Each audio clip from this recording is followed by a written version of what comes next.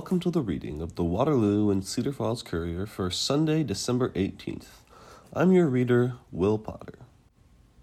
Let's start off today with the article, Iowa Farmland Value Reaches Record Highs. Iowa farmland has never been more valuable. The average value of an acre of Iowa farmland increased 17% to $11,411 in 2022, according to the Iowa State Land Value Survey. That is the highest value for Iowa farmland in the history of the survey, which began in 1941. And when adjusting for inflation, the 2022 average farmland value surpassed the previous inflation-adjusted high watermark set in 2013, according to the survey. This year's 17% increase in farmland value comes on the heels of a 29% jump in 2021. This year's increase was driven by high crop prices, limited land supply, and low interest rates, an Iowa State University expert said. Not only are crop prices much higher, livestock and poultry prices are also significantly higher, translating into higher farm income and profits. Wendong Zhang, an associate professor of economics and faculty affiliate of ISU's Center for Agriculture and Rural Development, which conducts the annual survey, said in a statement. Zhang said inflation drove the 2021 spike in farmland value, but not 2022's increase. He said the Federal Reserve raising interest rates does not impact farmland value, since 81% of the land is fully paid for.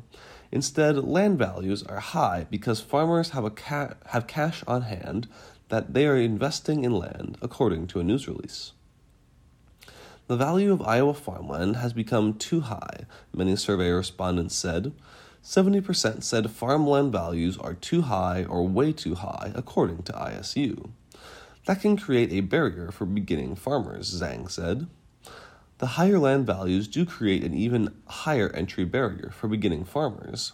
And following increase in cash rents along with higher input costs could negatively affect producers, especially those with lots of rented ground, Zhang said in the statement.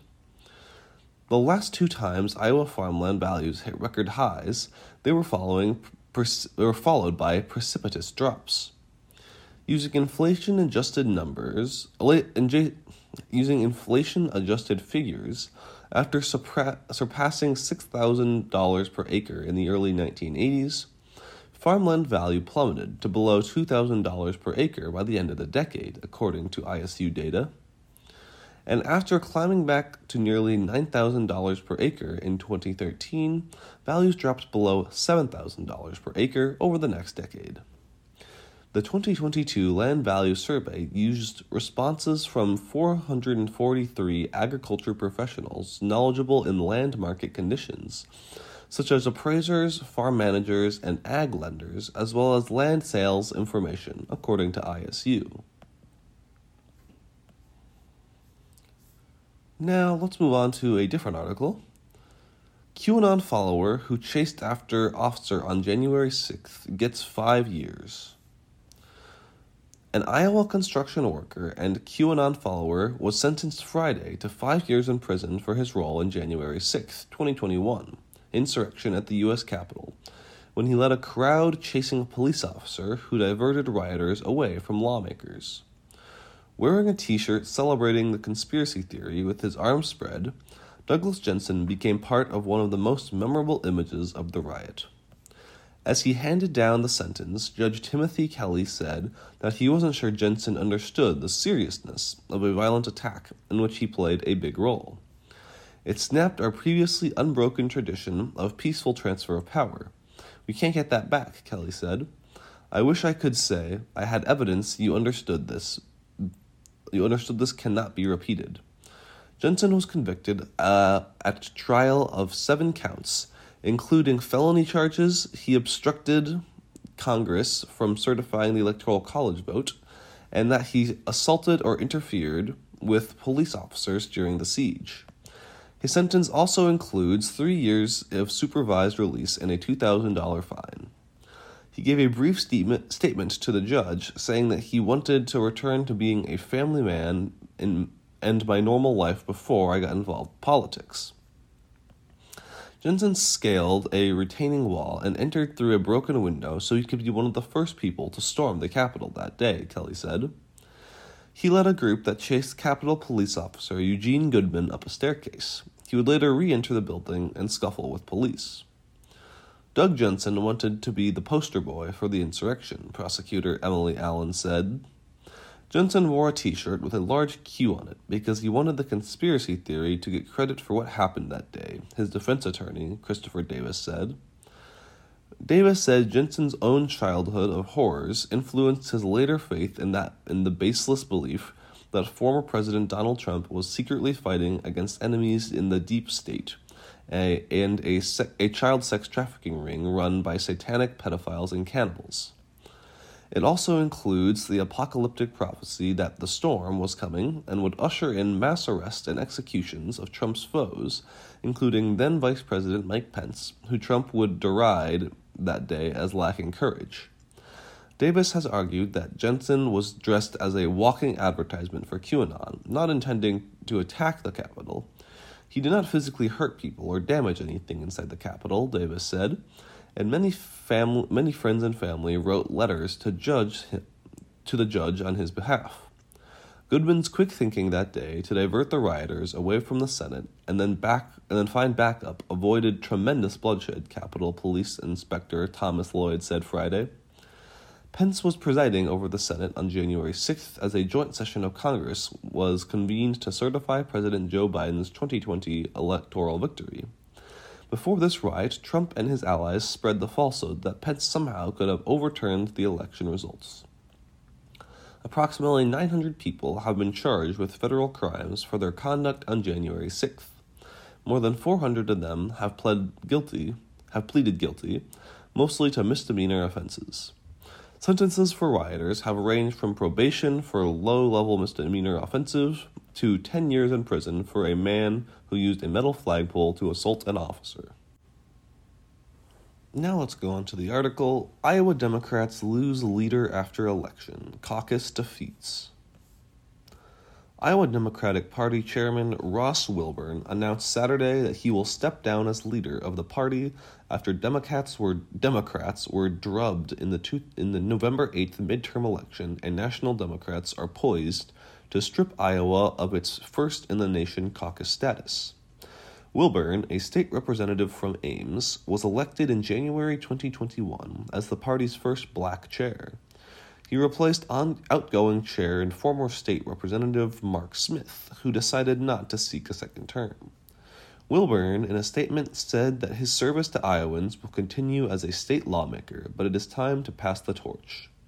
As the leader of the party, I have worked to stem external threats, listen to those who have felt left behind, and manage expectations about what we could do with the resources at our disposal, he said. No one can predict the resources at our disposal. No one can predict the future, but I have the utmost faith that whoever takes up the mantle next will guide our party with grace through the challenges ahead, as we continue to work on growing our party and electing Democrats who will fight for the ideas we know are supported by a strong majority of Iowans. Wilburn called it an honor of a lifetime to serve as the first African-American chair of the Iowa Democratic Party. No matter what, I will always put people before politics, he said. If we want to make Iowa a place where folks want to live, work, and raise a family, we have a lot of work to do, and I am in this for the long haul. Elections for the new chair and party officers will take place on January 28th. Republicans in Iowa dominated the November 8th general election in a statewide red wave that bucked the national trend, where the GOP fell short of expectations. Iowa Republicans now occupy all 6 seats in the state's congressional delegation, the governor's office, all statewide offices save for one, ousting 2 long-serving Democratic incumbents, and gained historically large majorities in the legislature. State Auditor Rob Sand, the lone Democrat to avoid defeat in the statewide elections, narrowly holding on to his seat despite outspending his opponent by 7 figures, thanked Wilburn for his patience, work ethic, and peacemaking as IDP chair. and he deserves credit for good work done in a tough environment, Sand posted on Twitter. I wish him the best and look forward to continuing to work with him. The election losses were immediately followed by Democratic National Committee Rules and Bylaws Committee vote earlier this month to boot Iowa from the first of the presidential nominating calendar, replacing it with South Carolina. Republicans, on the other hand, will keep Iowa as its first-in-the-nation caucuses for GOP presidential candidates. I'm really disappointed because I really like Ross and think that he worked really hard and accomplished a lot as the first African-American chair of the Iowa Democratic Party, said Scott Brennan, the only Iowan on the DNC Rules Committee, who served as Iowa Democratic Party chair twice, from 2006 to 2009 and 2013 to 2014. Despite a tough year for Iowa Democrats, Brennan said, he never talked to anyone who has blamed for Ross Wilburn for any of those things. He's worked very hard and done everything he should have done as chair, Brennan said, and any criticism of Ross is misplaced. In a challenging election cycle, he was very disciplined and hit all the fundraising goals set for him, and was just a good leader of the party. Republican Party of Iowa Chairman Jeff Kaufman echoed Brennan. It's real easy to try to choose one person who is responsible for something disappointing, but it's not grounded in reality, Kaufman said. Anybody in the Democratic Party that thinks that replacing a chair is going to change the prospects are mightily mistaken. Brennan said that he was too old to speculate on names, as who might run for chair for the Iowa Democratic Party. It's going to be hard work, and it's going to have to be someone who really wants to do it, he said. So I look forward to supporting whoever it is.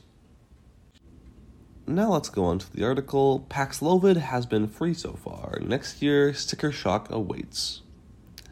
Nearly 6 million Americans have taken Paxlovid for free, courtesy of the federal government. The Pfizer pill has helped prevent many people infected with COVID-19 from being hospitalized or dying, and it may even reduce the risk of developing long COVID. But the government plans to stop footing the bill within months, and millions of people who are at highest risk of severe illness and are least able to afford the drug are uninsured, and seniors may have to pay the full price. And that means fewer people will get the potentially life-saving treatments, experts said. I think the numbers will go down, said Jill Rosenthal, Director of Public Health Policy at the Center for American Progress, a left-leaning think tank. A bill for several $100s or more would lead people to decide the medication isn't worth the price, she said. In response to the unprecedented public health crisis caused by COVID, the federal government spent billions of dollars on developing new vaccines and treatments to swift success. Less than a year after the pandemic was declared, a medical worker got the first vaccines. But as many people have refused the shots and stopped wearing masks, the virus still rages and mutates. In 2022 alone, 250,000 Americans have died from COVID, more than from strokes or diabetes. But soon, the Department of Health and Human Services will stop supplying COVID treatments, and pharmacies will purchase and bill for them for the same way they do for antibiotic pills or asthma inhalers.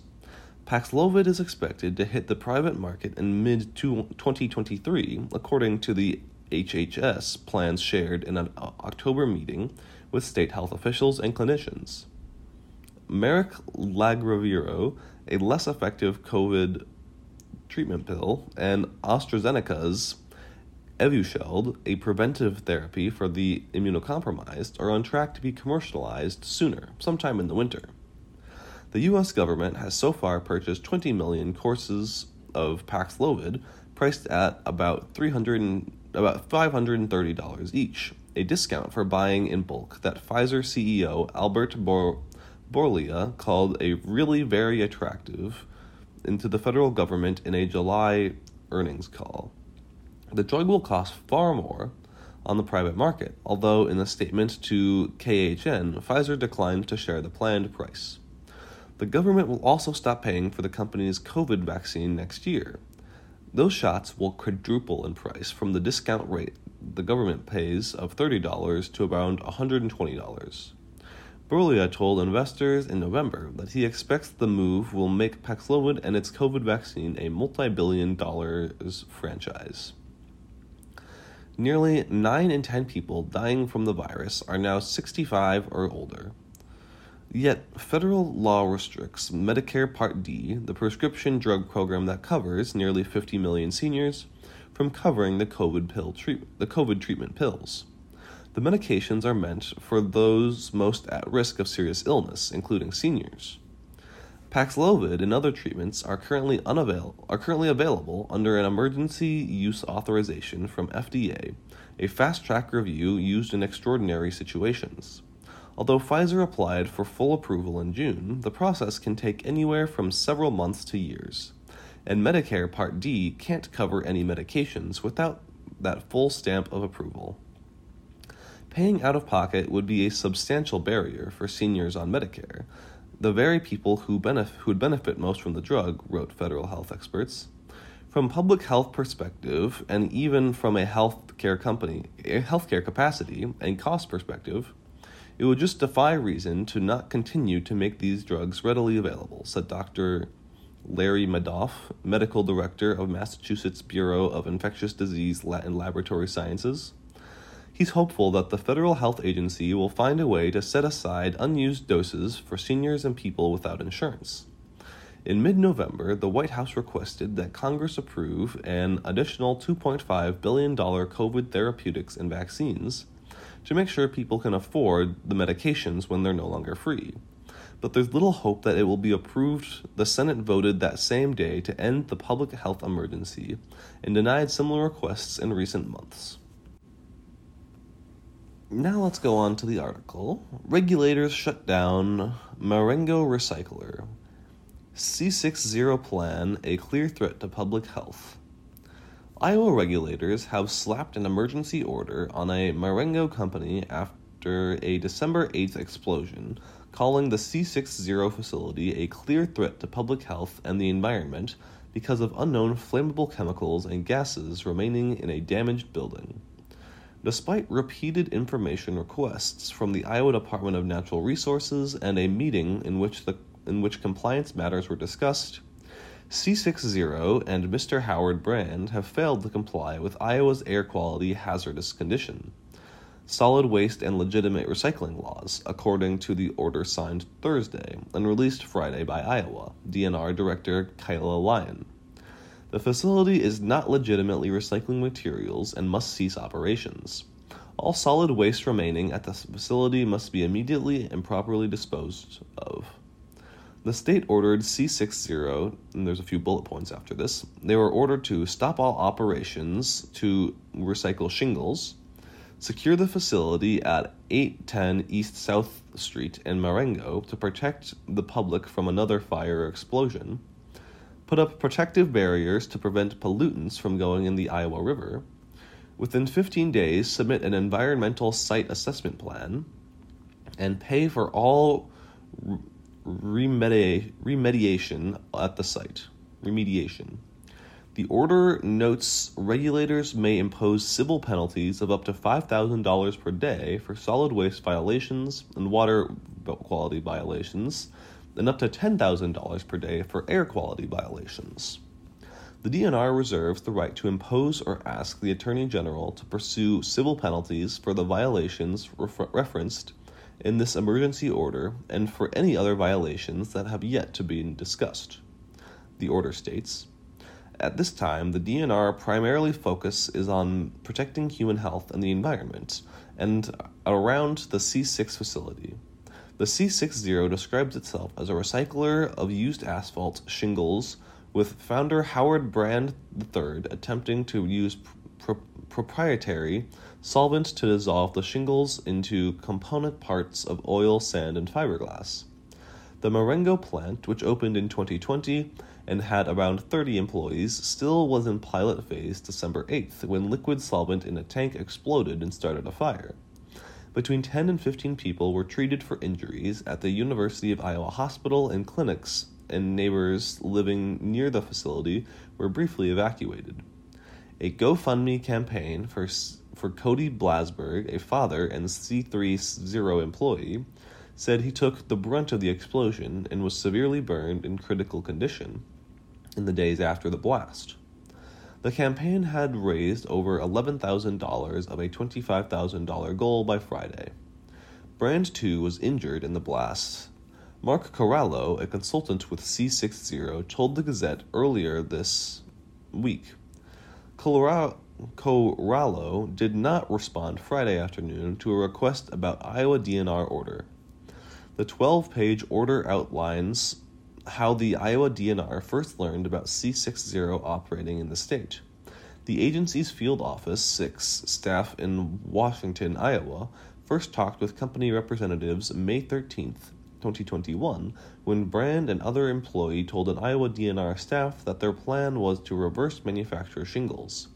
They said that they were not subject to Iowa's solid waste or other environmental regulations. C60 told the state that the company has a clean bill of health in the other states where it has previously operated, including Texas, Louisiana, and Colorado, the order states.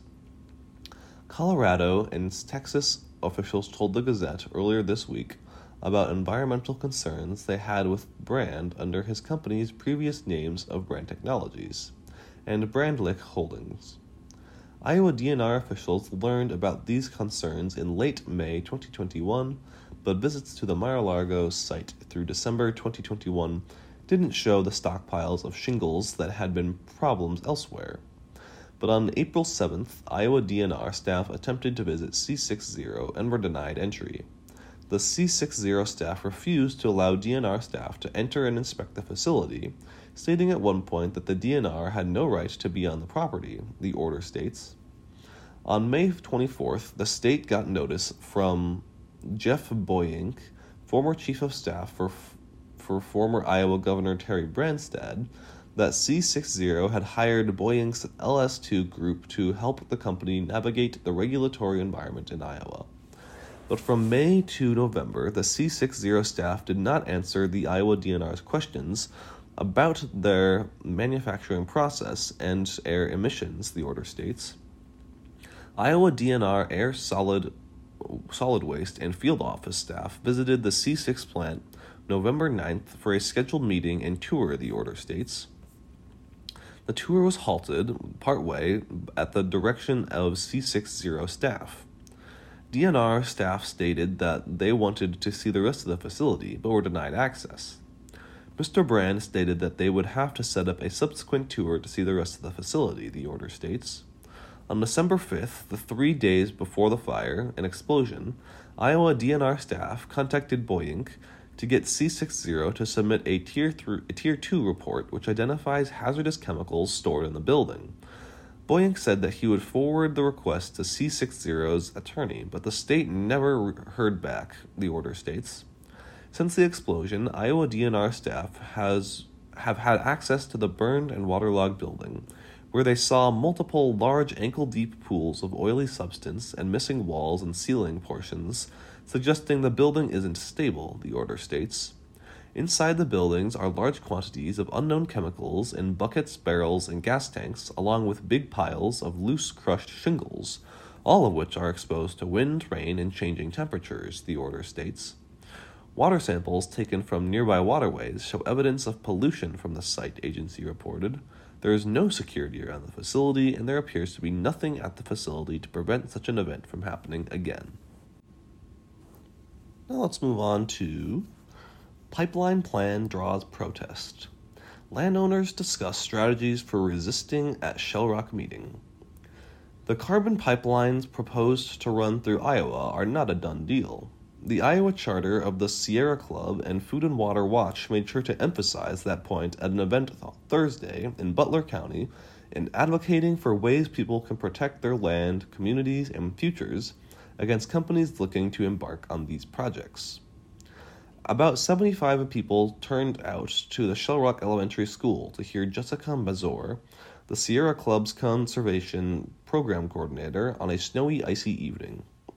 Omaha, Nebraska-based Navigator CO2 is focused in northeast Iowa, as its pipeline is proposed to pass through Butler, Floyd, Bremer, Buchanan, Hardin, Franklin, Fayette, and Delaware counties. Mazur said that she believes that the end goal for these companies is to make as much money as possible through the 45Q federal tax credit program for carbon sequestration, and questions whether their projects are actually climate change solutions. She also noted how, in this case, eminent domain, a mechanism in which a company gains the right to use land from owners not interested in signing voluntary easement agreements, should not be used for a carbon pipeline project because it's not being built in the interest of the public good like a water pipe might be. She noted the pipeline could damage land in the long term and poses health risks like a CO2 pipeline built in Sataria, Mississippi that was ruptured in 2020. We don't want these pipeline bombs essentially next to our schools and homes, Mazur said. Emma Schmidt, senior organizer for Food and Water Watch, noted property owners do not need to sign the easement agreement and should stand firm. She explained how Republicans gained greater House control in the Iowa House and Senate after last month's election and urged those against the pipeline to reach out to key Republicans prior to the January legislative session. They'll play a role in whether legislation stopping the project altogether or slowing it down is passed. We need to make sure that we are putting as much pressure and having as much conversations with people that have the power to stop these as possible over the next few months, Schmidt said. She highlighted Representative Pat Grassley, Speaker of the House, Representative Jane Bloomingdale, Chair of the House and State Government Committee, Senator Jack Whitver, Senate Majority Leader, and Senator Amy Sinclair, President-elect of the Senate. Grassley of New Hartford was re-elected to representing the new District 57, including Butler County and part of Bremer County. He helped pass a brief moratorium on pipelines in the House before the measure died in the Senate.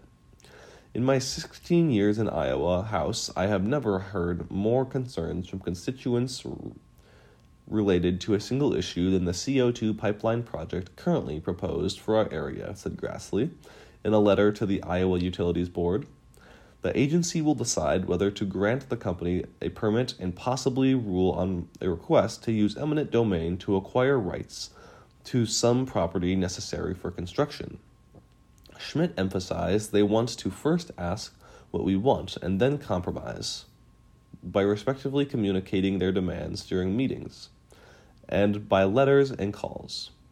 The top priority should be getting legislation that bans the use of eminent domain for these pipeline projects. If eventually that goal is denied, opponents can fight for other priorities.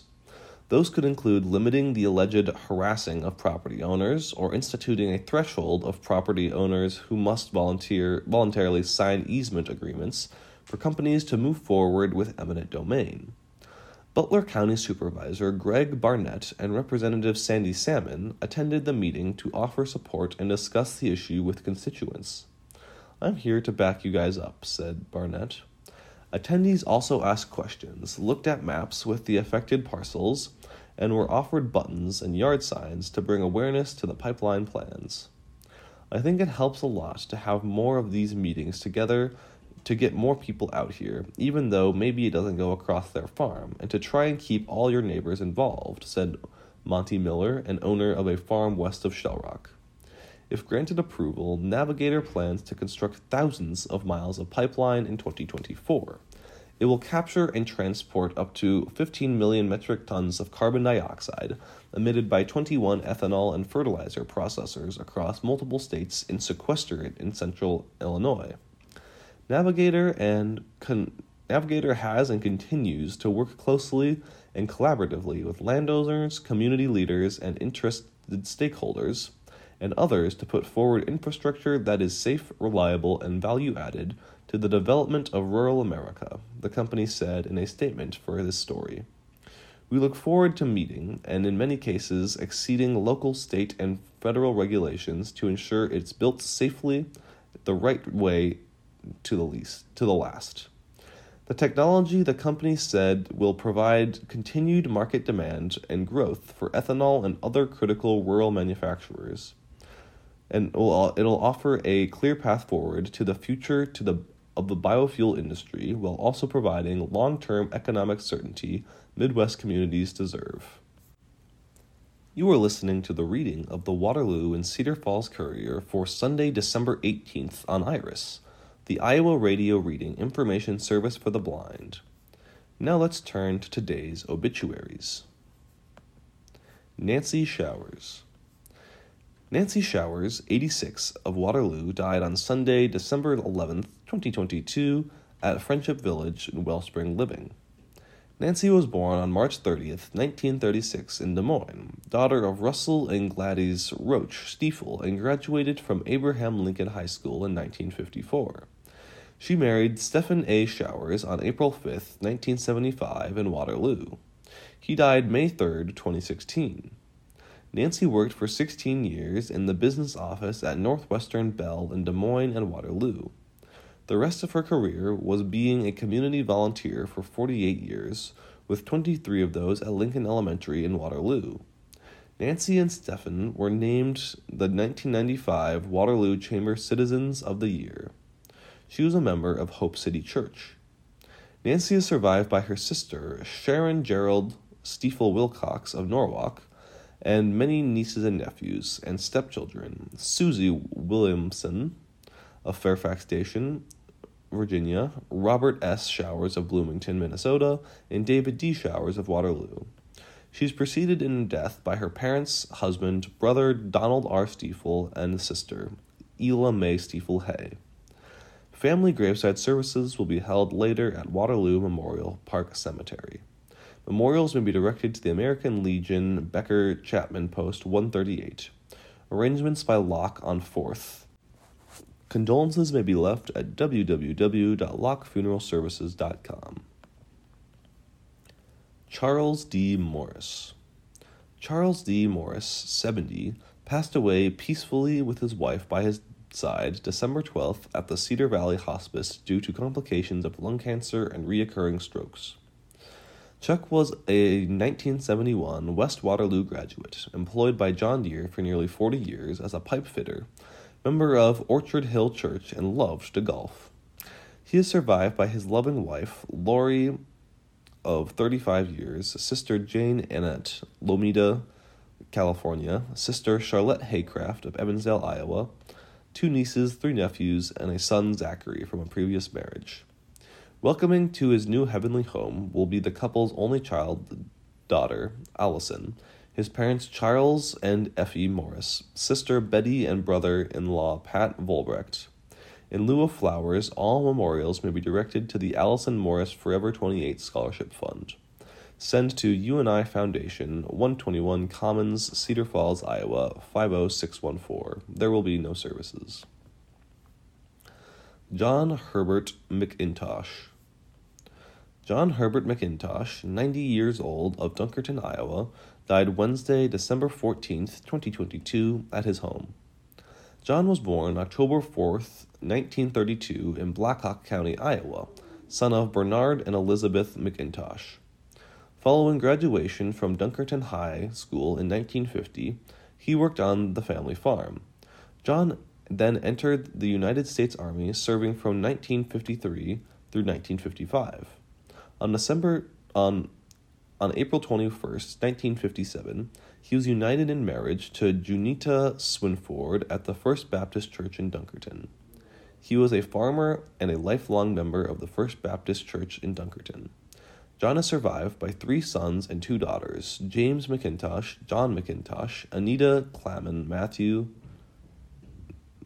McIntosh, George Ann Swinford, also 17 grandchildren, 28 great-grandchildren, 2 step-grandchildren, and 4 step-great-grandchildren. He is preceded in death by his wife, Junita, also his parents, 1 son, Dwayne Earl Swinford, 1 daughter, Catherine Swinford, 1 great-granddaughter, Everly McIntosh, 1 great-grandson, Canon McIntosh, 1 brother, William. Memorial services will be held at 1:30 p.m. Sunday, December 18th, 2022, at the First Baptist Church in Dunkerton. Memorials may be directed to the First Baptist Church in Dunkerton or a charity of the donor's choice. White Funeral Home in Jessup, Iowa, assisted the family with arrangements. Diana K. Quario. Diana K. Quario, 71, of Waterloo, passed away peacefully on Tuesday, December 6, 2022, at Allen Hospital, surrounded by family and friends. Celebration of life ceremony to be announced later. Diana is survived by her husband, Robert, sister Catherine Eilers, daughters Christina Henkel, Linda Raumbach, grandchildren Alexius, Lyle, Addison, and cousins, nieces, nephews, and friends. Diana is preceded in death by her parents, Carvel Dennis and Catherine Frisbee. In lieu of flowers, condolences and memorials can be sent to the family at 861 West Airline Highway, Waterloo, Iowa 50703. Leona M. Hibben. Leona M. Hibben, 86, of Dubuque, Iowa, and formerly of Waterloo, passed away Wednesday, December 14th, 2022. Funeral services will be at 4 p.m. Monday, December 19th at Westminster Presbyterian Church in Dubuque. Visitation will be from 1 p.m. to 3:45 p.m. Monday at the church. The Egelhoff, Siegert, and Casper funeral service is assisting the family. Among those surviving Leona is her husband, Russ, son, Gary Hibben of Waterloo, and daughter, Vicki Payne of Tracer, Iowa. Now let's move on to the sports section, starting with high school girls wrestling. Charles City Lily Luft wins 100th match. In an already historical career, Charles City's Lily Luft made history again. With a 31-second pin in a 135-pound match against Northcott's Bryn Steffens Saturday, at the Battle of Waterloo, Luft became just the third Iowa girl wrestler to win 100 matches in her career. Luft joins future Iowa teammate Felicity Taylor, who did it for South Winneshiek High School, and Ali Gerbrecht of AGWSR, the very first IWOCA state champion. But like all of the pioneer of girls wrestling in Iowa, which Luft is one of, she spent little time celebrating her accomplishment in the seconds and minutes after number 100, but rather her focus was on her Comet teammates. I absolutely love celebrating my teammates' wins more, Luft said. I think encouraging them. A lot of our team is new this year, so seeing them and encouraging me in a sport I love so much has given me so many opportunities in my life. I find so much more joy in celebrating them. While modest, Luft did enjoy her brief moment with a huge smile on her face as her accomplishment was announced over the Young Arena loudspeakers, and she was given a round of applause. And then again after the match, when she stood with her teammates holding a poster commemorating her achievement. Luft said, "Joining an elite list of Iowa high school wrestlers is special. I just show all the hard work and dedication you put in the sport is paying off a little bit." Luft said, "This is the goal I set my freshman year to finally be accomplishing my senior year is pretty cool." Luft added a second pin over Miley Waltz of East Buchanan in her second match Saturday, as Charles City went 0-2, losing to Northcott 45-36 and beating East Buchanan 34-27. "I love it at the Battle of Waterloo," Luft said. "This is our 4th year coming here, and now it is a 2-day tournament. I think it is cool that they are growing girls wrestling. We see a lot of good teams, and it will get us ready for state." Luft added that it's hard to believe that her high school career is winding down as the first sanctioned Iowa high school state tournament is just a month away. Already a 2-time state champion, she hopes to add a 3rd Extreme Arena in Coralville, where she was last week serving as an ambassador for Team USA at the 2022 World Cup, which featured some of the biggest names in men and women's wrestling in the world. Luft was able to hang out with the American team and sit on the bench during the competition. "It was such a cool experience," Luft said. "Got to walk out with the team, help them with whatever they needed, getting to cheer them on, watching them warm up. It was super cool. It was definitely something I was glad I took advantage of the opportunity. The fact that this is her final go-round with the Comets, Luft admits, hasn't really set in completely. Putting it in perspective that this is my last Battle of Waterloo is something that is sad, but also amazing, Luft said. I'm excited for college, take that next step and go to the next level, but I'm excited for the rest of my senior year. So far, it's gone really well. We as a team are still getting things done. Obviously, there are a lot of things to work on, always will be. But it is just focusing on those little details than being ready to go show everybody what is up in February. Luft is one of 2 girls to hit the 100-win plateau this month, as Southwest Valley's Allie Lindquist at a University of Sioux Falls commit also reached the mark. On to another wrestling article. Brothers in more than the name, Wapsie Valley twins support and motivate each other. Despite losing the lower half of his leg to cancer, Wapsie Valley Fairbank Jr. Brody Cleach has earned a reputation as one of the best wrestlers on his team. Saturday was a good demonstration. The 120-pounder started the second day of the Battle of Waterloo with a pin over Jude Seebeck from City High in 1 minute and 23 seconds.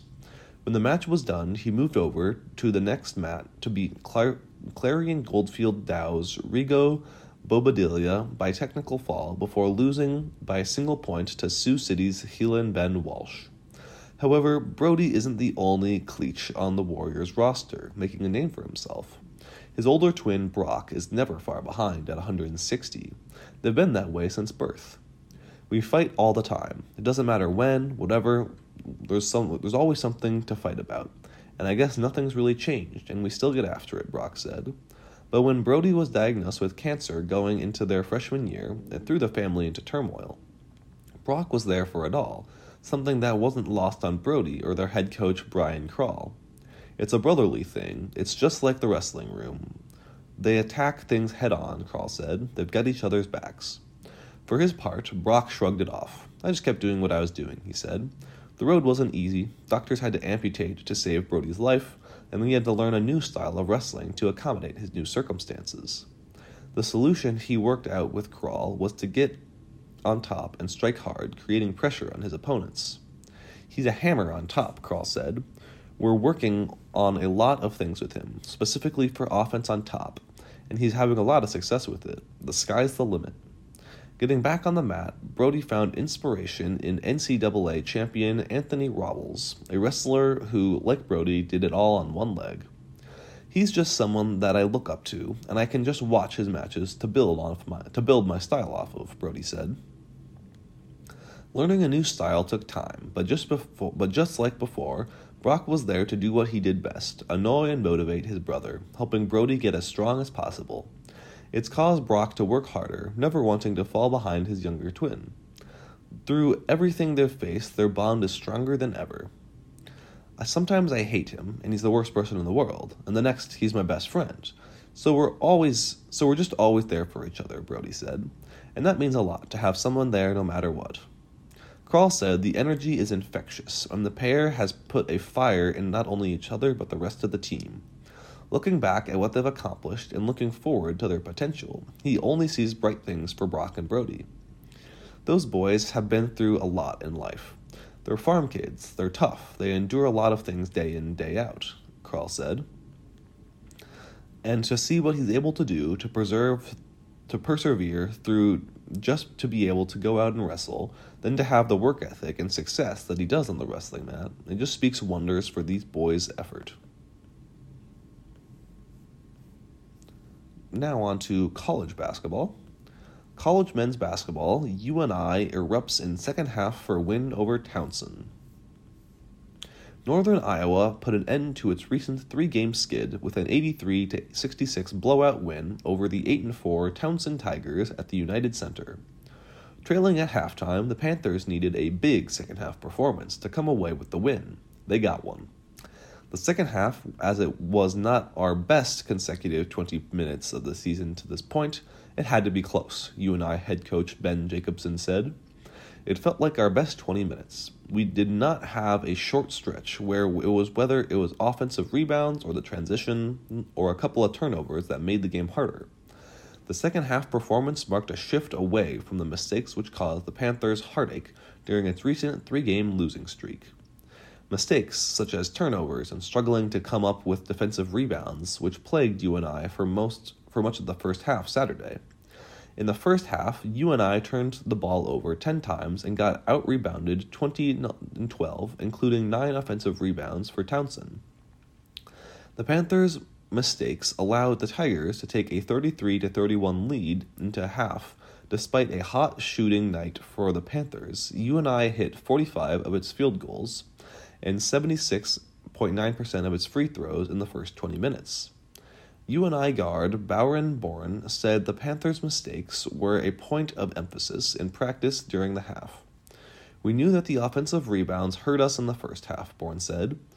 So we knew if we wanted to win, that is what we needed to do, to get some more defensive rebounds. In practice, the last couple of weeks, that is all we have been talking about. Just trying to find those possessions that we are coming out on the other end of and flipping them. Just really trying to limit the possessions and flip them in our favor. Limit mistakes and flip possessions in their favor, the Panthers did exactly that in the second half. The Panthers came out of the locker room firing on all cylinders, hitting 4 of their first 7 field goal attempts to take a 40-39 lead with 16 minutes and 51 seconds left in the second half. The lead marked the Panthers' first advantage since a Landon Wolf free throw game gave UNI a 6-5 lead with 15 minutes and 58 seconds remaining in the first half. The Tigers and Panthers battled back and forth over the next 2 minutes of action, trading in the lead twice until a 3-pointer from Bourne put UNI in front for good. UNI outscored Townsend 36-20 down the stretch to steal the 17-point win and improve to 4-7 on the season. Over the final 20 minutes of action, UNI turned the ball over just 3 times and out-rebounded the Tigers 15-13, limiting Townsend to just 4 offensive rebounds. Bourne, who led the Panthers with 27 points, said the win felt a little bit sweeter given the Panthers' recent skid and their ability to avoid the same mistakes which plagued them in the previous 3 games. That was a really good Townsend team, Bourne said. It means a lot to come out on a neutral court and be able to take care of business and pretty handily. Jacobson said the biggest key to Bourne's stand-up performance coming off the back-to-back tough outings came down to sophomore guard's aggressiveness. His aggressiveness was great today, coming off the last 2, Jacobson said. He was able to find a couple of cracks to get between where he could get it downhill. So important for a soccer scorer like Bowen to get himself those opportunities at the line. In addition to Bourne, junior forward Cole Henry turned in a career performance with 15 points off the bench, including the final 4 points of the contest to put the game out of reach. According to Jacobson, Henry's skill set made him uniquely capable of attacking the defensive strategy employed by Townsend. His ability to handle and pass the ball is what puts a lot of pressure on a defense, Jacobson said. They were going to defend our half-court offense, defend the ball screens by putting 2-on-1. So you are going to be able to get it back to Cole, James, Betts, or Derek Krogman. Cole is, from a skill standpoint, the best one of the 3 to be in that spot. According to Bourne, Henry's performance reminded him of the way the Oskaloosa product looked in the practice prior to suffering an ankle injury before the season opener. He played a really good game today, one of the best I have seen him play, Bourne said, not only just from scoring a point, but from everything he is doing. That is how he was playing before the ankle injury. As a team, Bourne said the win provides the Panthers with reassurance following their losses to Toledo, McNeese, State, and South Florida. We know we have a good team, Bourne said. It's tough then when you start to lose and you kind of feel like, oh man, how are we losing? When our team is healthy and everybody is back and good, we are a pretty good team. We are only going to continue to get better. UNI will be in the action next Thursday to close out its non-conference schedule at home against St. Bonaventure. Tip-off is slated for 7 p.m., with broadcast coverage provided by ESPN Plus with a subscription. Bourne said it will be crucial for the Panthers to bring the same energy against the Bonnies as they did this Saturday. That was a really good team, Bourne said. We are going to play a really good team at home next. It is the same mindset, finding ways to finish the game and really lock in when possessions matter. Now on to some college football. Number 7, Oregon State dominates Florida in Las Vegas Bowl.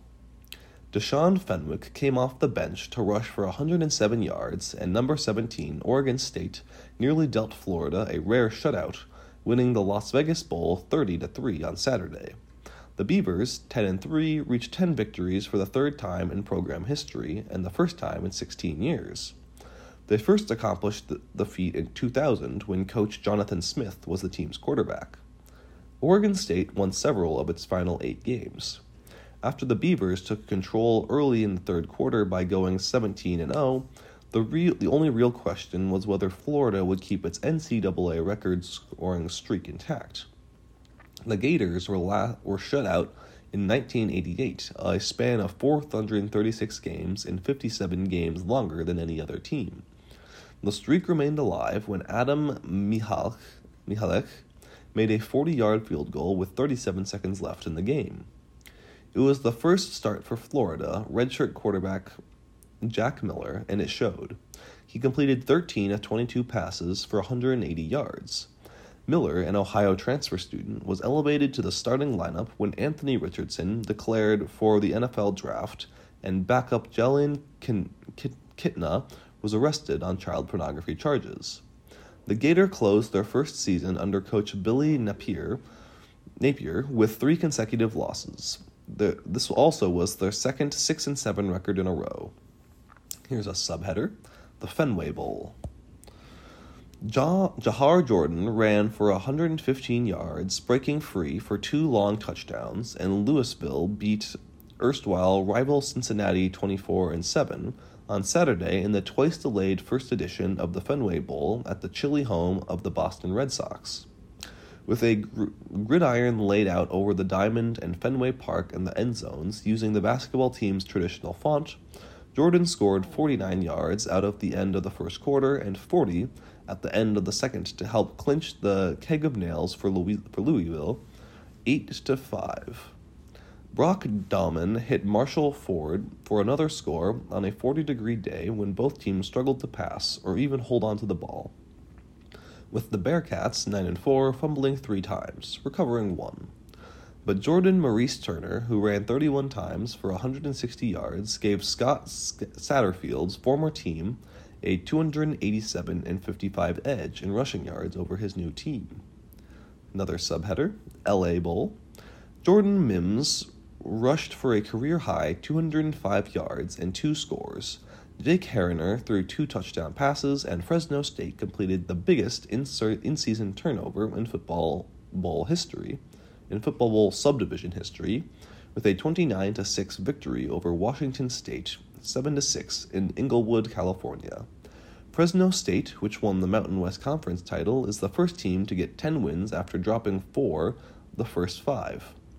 The Bulldogs, 10-4, were 1-4 in early October before winning the final 9 games. Mims accounted for 232 all-purpose yards and outgained Washington State, which had 182 offensive yards. Both the Mims touchdowns were on direct snaps of the Wildcat formation. Another subheader, Lending Tree Bowl. Frank Gore Jr. ran for an NCAA Bowl record 329 yards and accounted for 3 touchdowns to help Southern Miss hold off Rice 5-8 in Birmingham. Gore, the son of former NFL star, had a 64-yard scoring run in the second quarter, threw an 18-yard touchdown pass in the third, and ran 55 yards for another score in the fourth. He also ran 59 yards to set up the go-ahead touchdown for the Golden Eagles, 7-6. Gore, who had 21 carries, broke the mark of 317 yards set by Appalachian State's Cameron Peoples in the 2020 Myrtle Beach Bowl against North Texas. Gore broke the Southern Miss record of 304 by Sam DeJarnette against Florida State in 1982.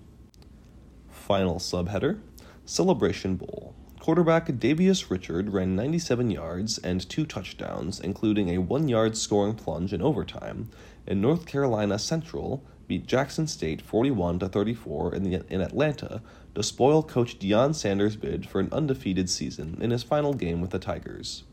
The Eagles' defense made a goal line stand on Jackson State's first overtime possession to preserve the win. Tight end Hayden Hangler dropped on third down from the first, set up an incompletion by Jackson State quarterback Shedler Sanders to end the game, regarded as the championship of teams from historically black colleges and universities. Sanders' 19-yard touchdown pass to Travis Hunter as time expired in regulation set up Alejandro Mata's tying extra point to send the game to overtime. It was the 4th scoring pass of the game for Sanders, who also ran for a score. And that does it for today's reading of the Waterloo and Cedar Falls Courier for Sunday, December 18th. I'm your reader, Will Potter. You can access a recording of today's reading on our website, iowaradioreading.org, at any time. Thanks for listening.